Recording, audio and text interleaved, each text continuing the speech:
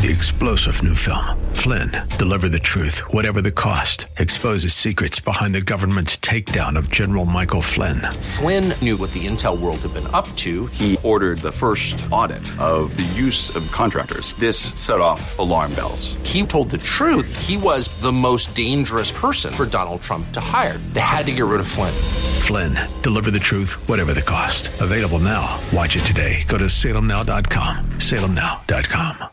Language of a conservative or of a liberal, of conservative thought or liberal thought today. Here it is, and I am quoting.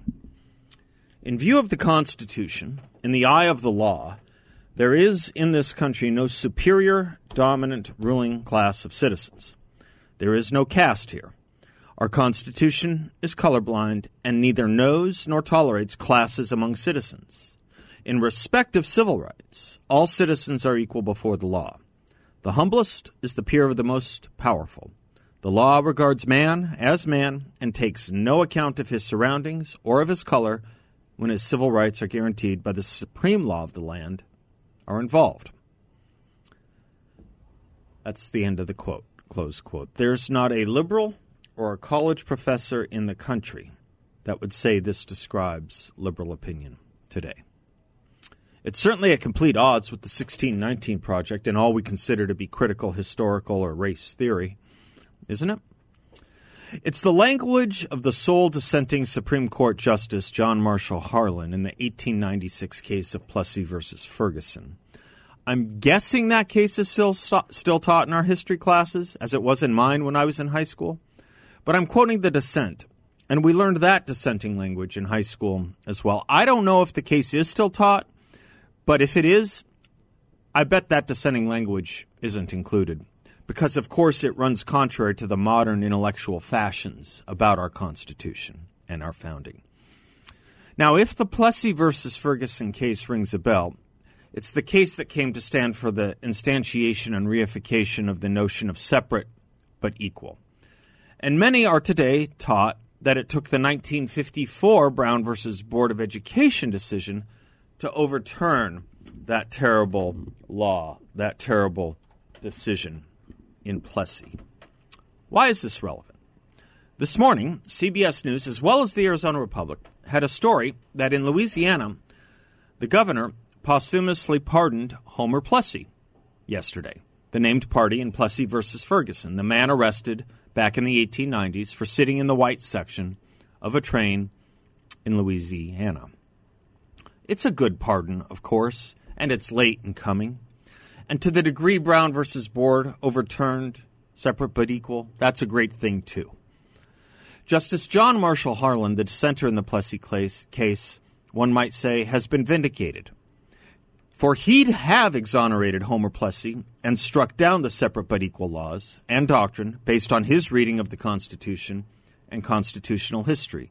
Were his dissent the majority opinion, there would have been no story today about Homer Plessy needing exoneration. And yet, nowhere in any of these stories is John Marshall's language cited. Of course, it's because it is out of step, outre, and flies in the face of all the left tells us about America, i.e., that the Constitution in our founding was a racist document and of a racist origin. Not everyone ever always thought that. That was the view, as you've heard me many times, of the Confederacy, of men like Jefferson Davis and Alexander Stephens. It was not the view of those who fought for and led the Union, like Abraham Lincoln and Ulysses S. Grant. You know, the victors representing the majority of America and Americans. So we praise the at long last vindication of Homer Plessy, but do we know why we do? Do we know or even understand why separate but equal was wrong? The Brown versus Board case did not tell us, nor did it cite John Marshall Harlan either. And it applied specifically, as the court said, only to education, which of course was later expanded universally after the 1964 Civil Rights Act. It is because of one reason, all of it.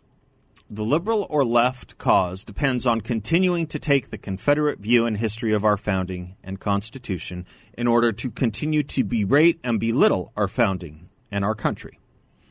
There's no reason for progressivism and the progressive Constitution, after all, if you can find enlightened thought in the original one. Perhaps we can begin to understand for a moment how the greatest racist to sit in the White House since the beginning of the 20th century was also the nation's leading progressive intellectual, Woodrow Wilson, who would show and praise a KKK movie in the White House. And yet we conservatives are told we need to examine our implicit racism and bias. Theirs, explicit, never to be examined. In our effort to continue to point out the danger of feelings and emotion and the therapeutic to triumph over facts, reason, and intellect, I give you Harry V. Jaffe's point on Brown versus Board and Plessy against Ferguson. The crisis of American constitutionalism today turns on the interpretation of the Equal Protection Clause of the 14th Amendment. Since Brown versus Board of Education in 1954, the jurisprudence of something called the Living Constitution has largely replaced the traditional jurisprudence of original intent. What has ruled the judicial process, or the last half-century, is not what the framers and ratifiers of the original Constitution, as modified by the framers and ratifiers of the 13th, 14th, and 15th Amendments, understood their words to mean, but what justices and litigators and professors think those words ought to mean. In the Brown case, Chief Justice Warren, speaking for a unanimous court, declared public school segregation to be in violation of the Equal Protection Clause of the 14th Amendment because of the irreparable damage it inflicted on the, in his words, minds and hearts of black school children. This damage was asserted on the basis of modern psychology, which was not available to those who framed and ratified the 14th Amendment. Hence, it was not asserted on the basis of what the Equal Protection Clause had meant when it was ratified. Warren's opinion in Brown thus cut the jurisprudence out of the 14th Amendment, and with it the jurisprudence of the Constitution as a whole. He cut it loose from any anchor in the historic meaning of the Constitution. There is no longer any constructive relationship between the Constitution and constitutional law. In 1896, in Plessy v. Ferguson, the court decided that separate but equal did not violate the Equal Protection Clause, and the South, and not only the South, relied upon this decision in building their systems of racially segregated public schools.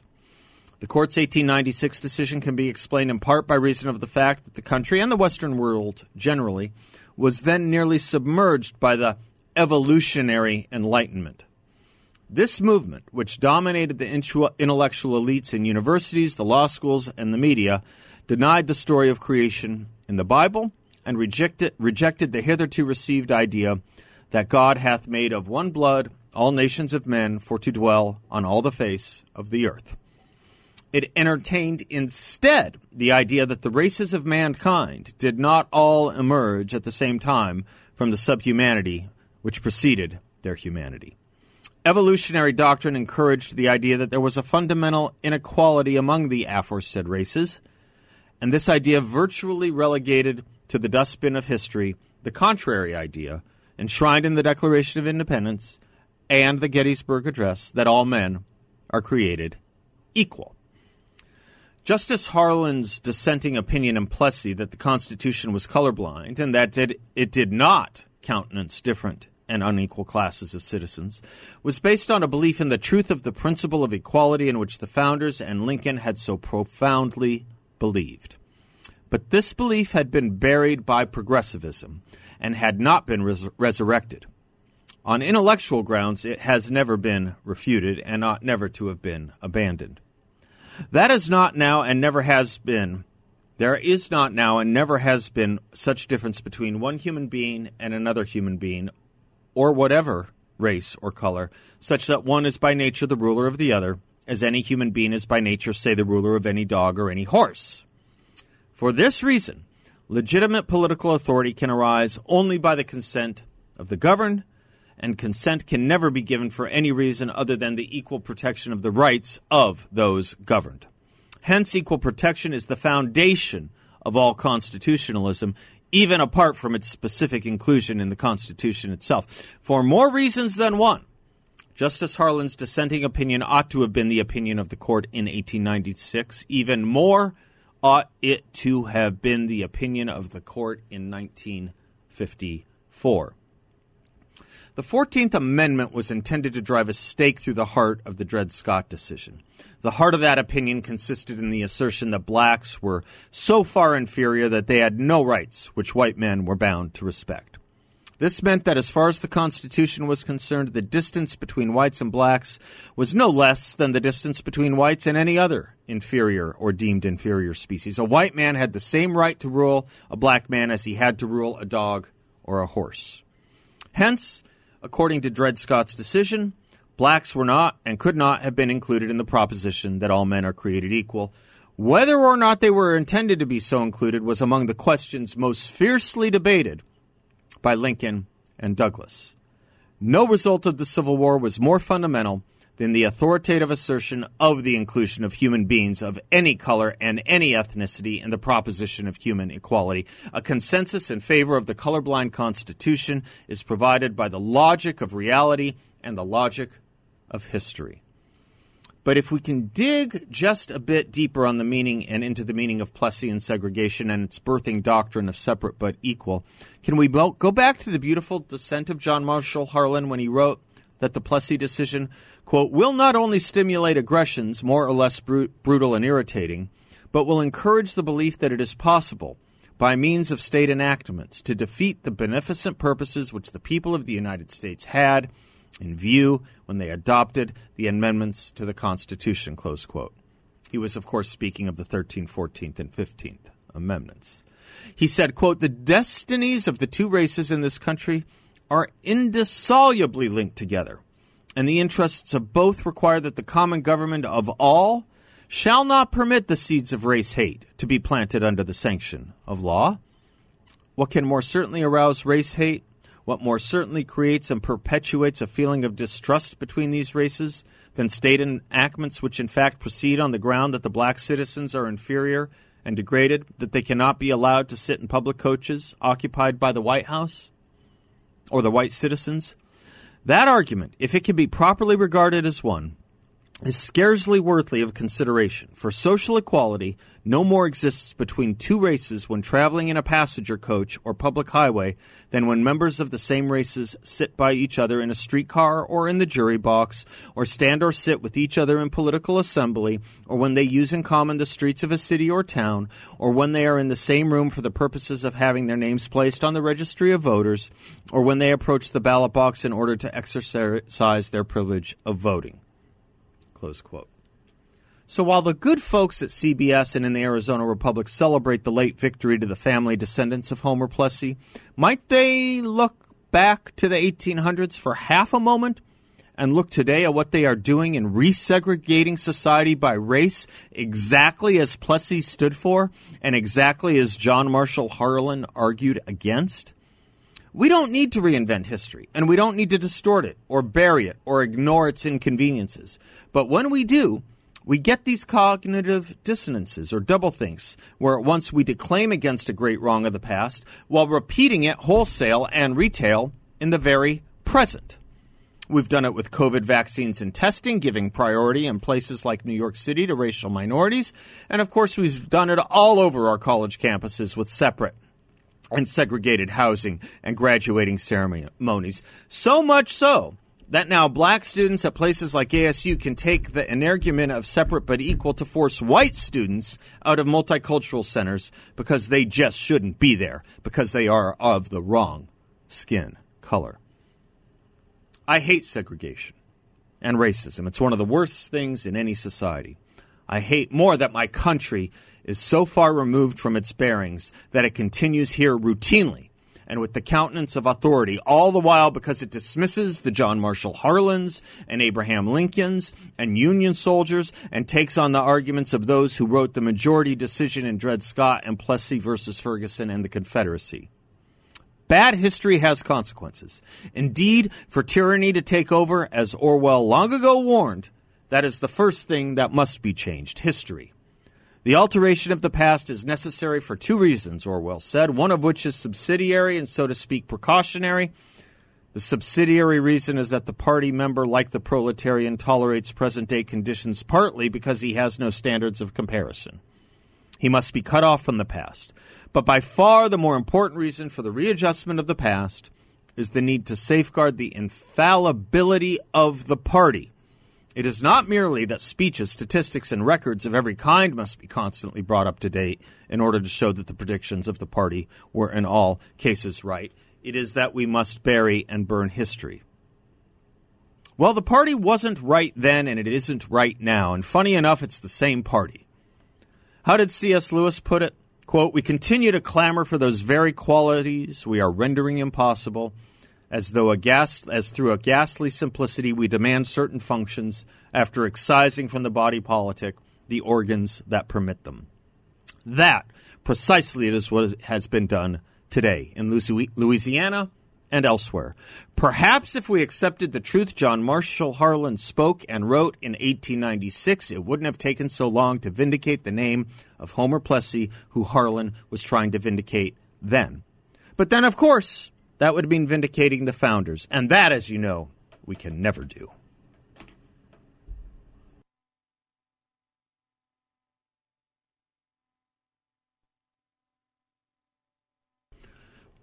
By the way, on that, listen, there is so much. It's so hard to keep track of. On that issue of using race to prioritize COVID remediations, COVID tests, COVID vaccines, particularly in New York, Betsy McCoy writes in the New York Post, "If you're white and middle class, the push for health care equity could kill you." Prominent medical organizations in the Biden administration are pressing for rules that will move disadvantaged populations to the front of the line for scarce medical resources. Think vaccines, ventilators, monoclonal antibodies, and that means everyone else waits longer, in some cases too long. Last week, as was reported, the New York City Task Force on Racial Inclusion and Equity prioritized the distribution of COVID-19 testing kits to 31 neighborhoods. Staten Island's racially diverse North Shore got 13 testing sites, while the mostly white South Shore got none. The State Department of Health, meanwhile, announced that scarce monoclonal antibody treatments will be allocated to patients based on how many risk factors they have, which include age, vaccine status, medical conditions, and you got it, quote, non-white or Hispanic Latino ethnicity, close quote. If this outrage were happening only in New York, the remedies would be simple. Gothamites are already rid of Mayor de Blasio, who saw virtually everything through a racial lens. But federal public health officials and almost the entire academic medical establishment are pushing, you know what they're calling it? Reparations medicine. As the nation prepared to roll out vaccines in the fall of 2020, the Centers for Disease Control and Prevention called on states to submit distribution plans. That September, the agency urged them to prioritize disadvantaged populations, including, quote, people from racial and ethnic minority groups, close quote, for vaccine supplies and appointments, instead of spreading the resources equally. Guess what? New York wasn't the only state that complied. You want to guess another one?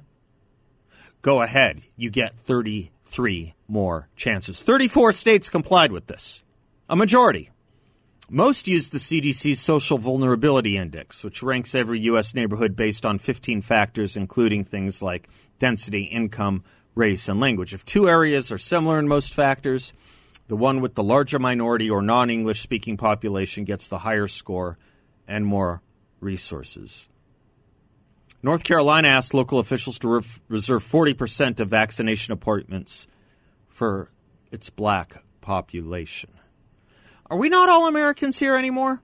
And by the way, if it's true what Elena Kagan thinks and Joe Biden keeps saying, which is why maybe Elena Kagan thinks this, if it's true that the vaccines stop transmission, which is what Elena Kagan and Joe Biden say, if that's true, does this disease know to stop between people of races? Does it know that? Maybe we just shouldn't commingle anymore.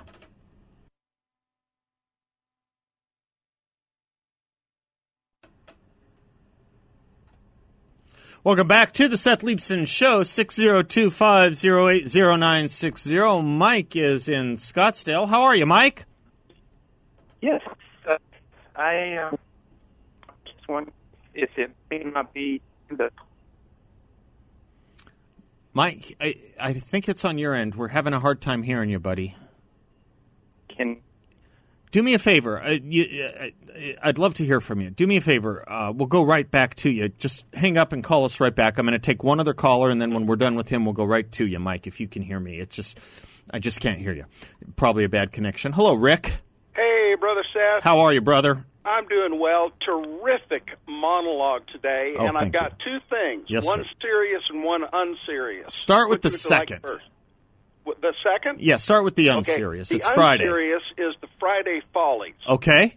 So I had a flash of inspiration. It occurred to me that there is one eminent artist that is missing from your bumper music. Oh, gosh. And that is Ray Stevens with his great hits like The Streak, Don't Look, Mabel, or You'll Go Blind, and Mississippi Squirrel Revival.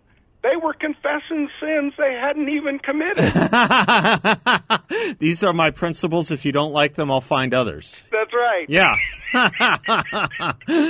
Thank you for that. Yes, sir. Enough silly goofiness. No, that's all right. It's Friday. We need to go into the weekend enough that way. to get your boss blood boiling there for a little bit. No. Okay, now he's the calmest guy I know. He really is. I mean, he's the embodiment. We don't read this poem enough. Once upon a time, it was too read, and it was overused. It was saturated, and we overreacted by never uttering it or reading from it again. But it's the poem "If" by Rudyard Kipling. Oh, yes. Yeah, my boss, Jim Ryan, is the embodiment of the poem "If" by Rudyard. If you want to know Jim Ryan, just read Rudyard Kipling's poem "If." That's who Jim is. Well, I was impressed when I met him. When I came up there and met him, I was very impressed. Oh yeah, no, he's. I've had a lot of great bosses in my life. I really have. Very privileged. Jim is right there at the top. Yeah. So let me throw this serious thing at you. Bet. That was a terrific monologue. Thank you for reminding and remembering.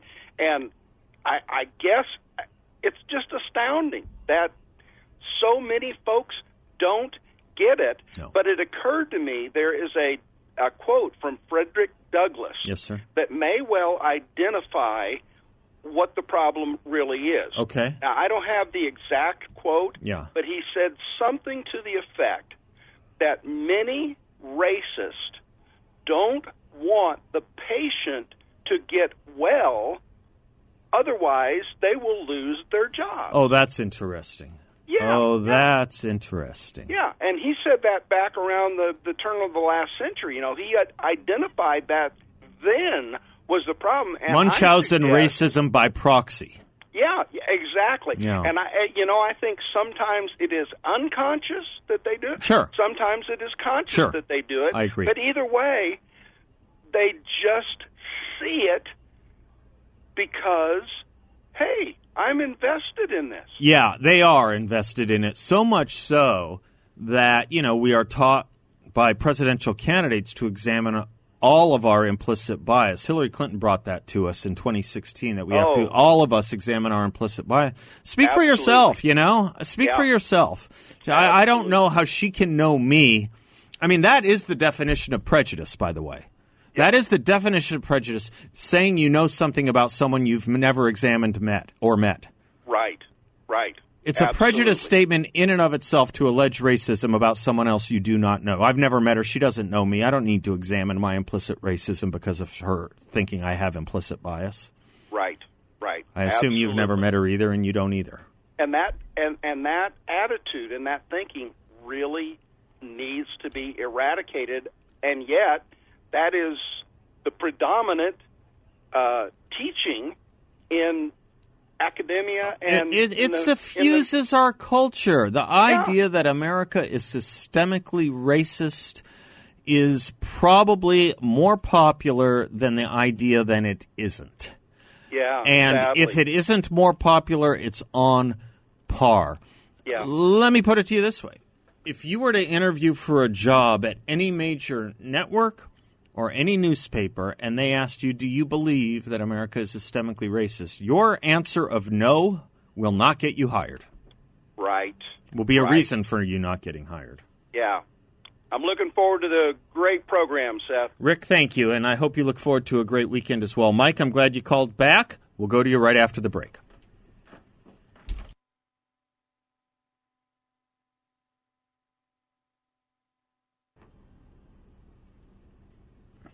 We were just talking about this song yesterday, weren't we? Welcome back to the Seth Leibsohn Show. Mike in Scottsdale called back. Hi, Mike. Hi. Thanks for taking me back. You bet. But we can't hear you still. Not working correctly. Yeah, we can't hear you. You can't hear me? Try it. Let's give it a shot. Okay. I was thinking the by John again. Yeah, we can't hear you, buddy. Is it a cord that's got a short in it or a bad cell area? No, it's just an old phone. Do you have a newer one? Nope. All right. I'm going to give you another shot here, and then maybe you can just email us. How's that? Okay. The Hyphenated American by John Wayne. Yes, sir. I think it's time to maybe resurrect that again. Were you the one who taught me about it in the first place? It was a listener. Was that you, Mike? Yes. I'm so glad and grateful for you for doing it. That was, thank you. Yeah, you bet. I didn't know it existed. I mean, I knew the Hyphenated American as a concept existed. I didn't know that John Wayne narrative about it. Well, I think I don't know why, but I just really like it, and I think I would see even if you could put a segment on your show somewhere where you play it every day so that people can actually memorize it because they've heard. Well, here's what I could do, and just because you're breaking up a little, email me anything you wanted to add, okay, Mike? It's just I got to be conscious of how the listeners hear it, so I mean no short shrift at all. Just email me if you don't mind, or find another phone and call us back. But I don't think I can play it every day, but what I will do is I will play it again, and hopefully the listeners can themselves access it because I believe it's available broadly on the internet. But it is a we won't do it right just now, but it is a it's a monologue. Yeah, that's what it is. It's a monologue by John Wayne on the meaning of the hyphenated American. Did you see this study came out a few years back, or are you aware of this study a few years back? 9th grade immigrants being tracked through their high school years. They come here in the 9th grade from whatever country they come from, and they identify as Americans. By the 12th grade, they identify as hyphenated Americans. Think about that. Think about that. People immigrate here, and obviously, if you come in the 9th grade, it's more likely than not, by a long shot, that it wasn't by dint of your own efforts, but your parents or relatives or friends or something, right? Because how old are you in the 9th grade? 14? 15? 13? 14. And so they come here, and their parents are delighted to have them here. They made the conscious decision to come here. And they can't wait to say they're Americans. They love the idea of having made it, having come to the land of opportunity. Only for our school system and our culture to wring out that patriotism, to wring the patriotism out of them, to pedagogically destroy not only their pride in America, but their identity as an American. It's a very weird thing, such that by the time they're graduating, they're now considered a something American, a qualified American. They weren't when they got here, not in their own eyes, not in their own brains, not in their own minds or souls. But by the time they leave high school, by the time they're 18, by the time they're ready to enter the real world, so to speak, or vote, or go to college, or join the military, we have vitiated, we have weakened, we have watered down their pride in this country and their pride in affiliating as an American in this country. Do you remember the times? You don't hear this anymore. This used to be said a lot, that in becoming an American from another country, we are the only country that in the world that can convey that on you. You cannot move or emigrate to another country and be called, say, a Frenchman. You can't, as an American, move to France and be considered a Frenchman. You wouldn't consider yourself a Frenchman. Remember when that used to be talked about all the time? It used to be much, much more common. We don't do it anymore. I don't know why. I will say this. The hypothetical hardly exists. The hypothetical hardly exists. There's a new mayor of New York City, Eric Adams. Watch this man. I don't know if he's going to succeed like Ed Koch or fail like Bill de Blasio or David Dinkins. New York City has had a history of good mayors, great mayors, bad mayors, and awful mayors. Ed Koch and Rudy Giuliani and Mike Bloomberg probably in our lifetimes come in as the good ones, if not great. There are some who were terrible. Lindsey Beam, Dinkins, de Blasio. It's too early to say. My gosh, he's not even on the job a week. But look at his life story. Look at his life story and tell me this is a systematically racist country. Look at his life story and tell me you can't do whatever you want in America. Do you know what his life story is? It's not being focused on very much. Once upon a time, it would have been dirt poor. Dirt poor. Abusive father. Mother in and out. Alcoholism throughout. Look at that life story and tell me it can't be done here, because it can. These are living rebukes. And that's probably why, living rebukes to the left, that's probably why he wasn't favored by the left. It's also probably why you don't see these glowing kind of biographies of him. Is that not interesting to you a little bit? It's not as if he's the first black mayor of New York City. He's not. I guess David Dinkins was. But after everything we went through in 2020, and after everything we've gone through in 2021, wouldn't you think he'd be much more prominent? He'd be the cover of magazines. He'd be the toast of interviews and media in the town. It's not as if New York City doesn't loom large in everything we're talking about right now.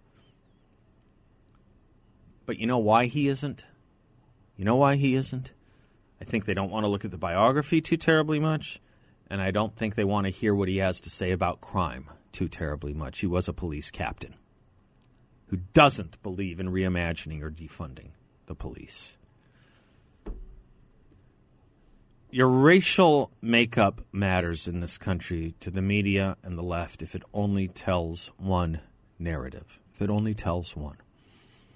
You know what the problem with that is? The problem with that is indeed justice delayed. It is an instruction to children that they can't succeed when they can, and it is a delay of justice, just like I identified in the monologue. If John Marshall Harlan's dissent were ever to have been taken as controlling or as right, or have been given any countenance in Supreme Court dicta or jurisprudence since 1896, it wouldn't have taken till yesterday to vindicate the name of Homer Plessy. You distort and bury history. You distort and bury what's in front of your very eyes for partisan, political, and progressive purposes. You distort everything. You distort everything, starting with what children in this country think they can grow up to be and what kind of country we are. It's a terrible thing to defame or slander someone. Think about an entire culture and country. Welcome back to the Seth Leibsohn Show. A lot has happened over the last 2 weeks in Arizona politics, and I just wanted to set the table. At the top of the next hour, we're going to have one of the great political analysts and consultants here in our state, George Kaloff from the Resolute Group, joining us to go over what some of the redistricting means, what the campaign finance reports mean, what the races going forward look like. He is the best. He is the best there is, and we're looking forward to that. I've got so much I want to do today. I want to do this with you real quick. Well, before I do that, let me plant this with you. I don't know how many of you have followed the dispute between Ted Cruz and Tucker Carlson that I guess aired last night. Tucker had been on it for a couple of days, and Ted Cruz asked if he could come on the show and discuss with Tucker his indictment of Cruz for using the word terrorist in describing the January 6th riots. And we'll go through it a little bit later in the show more completely. But I just want to plant the question. If you haven't seen it, we'll air it for you. You can try and access it on your computer or on your computer or laptop if you want over the break. But I just want you to think about all the listeners I've heard on talk radio denouncing Ted Cruz and saying he's now part of the mainstream, or he's part of the elites and that sort of thing. Maybe you can tell by the tone of my question, and I'm willing to be persuaded otherwise, of course, but how is it that you take a man who is as rock-ribbed conservative and a hero to us almost every day, listed in easily the top 5 of conservative leaders by, the reddest of Americans and the most conservative of Republicans, time and time and time again, how is it that one sentence that he apologized for using garners him the indictments he's been getting from so many in our movement? One sentence misstated, as he said, puts him in the category of sellout. I just worry about some of that in our movement a little too much. I worry just a little more grace, a little more understanding that sometimes people are your heroes for a reason because you look at them in the totality of their careers and the totality of their life, and not one sentence, one time that they apologized for uttering in the first place. It should seem to me that a movement that expects perfection is a movement that is reading way too much Karl Marx seriously. I'm Seth Leibson. We'll be right back. 3-star General Michael J. Flynn, head of the Pentagon Intelligence Agency, knew all the government's dirty secrets. He was one of the most respected generals in the military. Flynn knew what the intel world had been up to. He understood its funding. He ordered the first audit of the use of contractors. This set off alarm bells. The explosive new documentary, Flynn, Deliver the Truth, Whatever the Cost, uncovers the facts behind this scandal. Flynn told the truth. He was the most dangerous person for Donald Trump to hire. I find out the worst enemy that I'm going to face in my life is right here in America. They took my assessment and they wanted me to change it. And I was like, I'm not changing it. They had to get rid of Flynn. With in-depth interviews, archival footage, and never-before-seen personal records of the man behind the headlines. I just felt like I was drowning. Flynn, Deliver the Truth, Whatever the Cost. Available now. Watch it today. Go to salemnow.com. salemnow.com.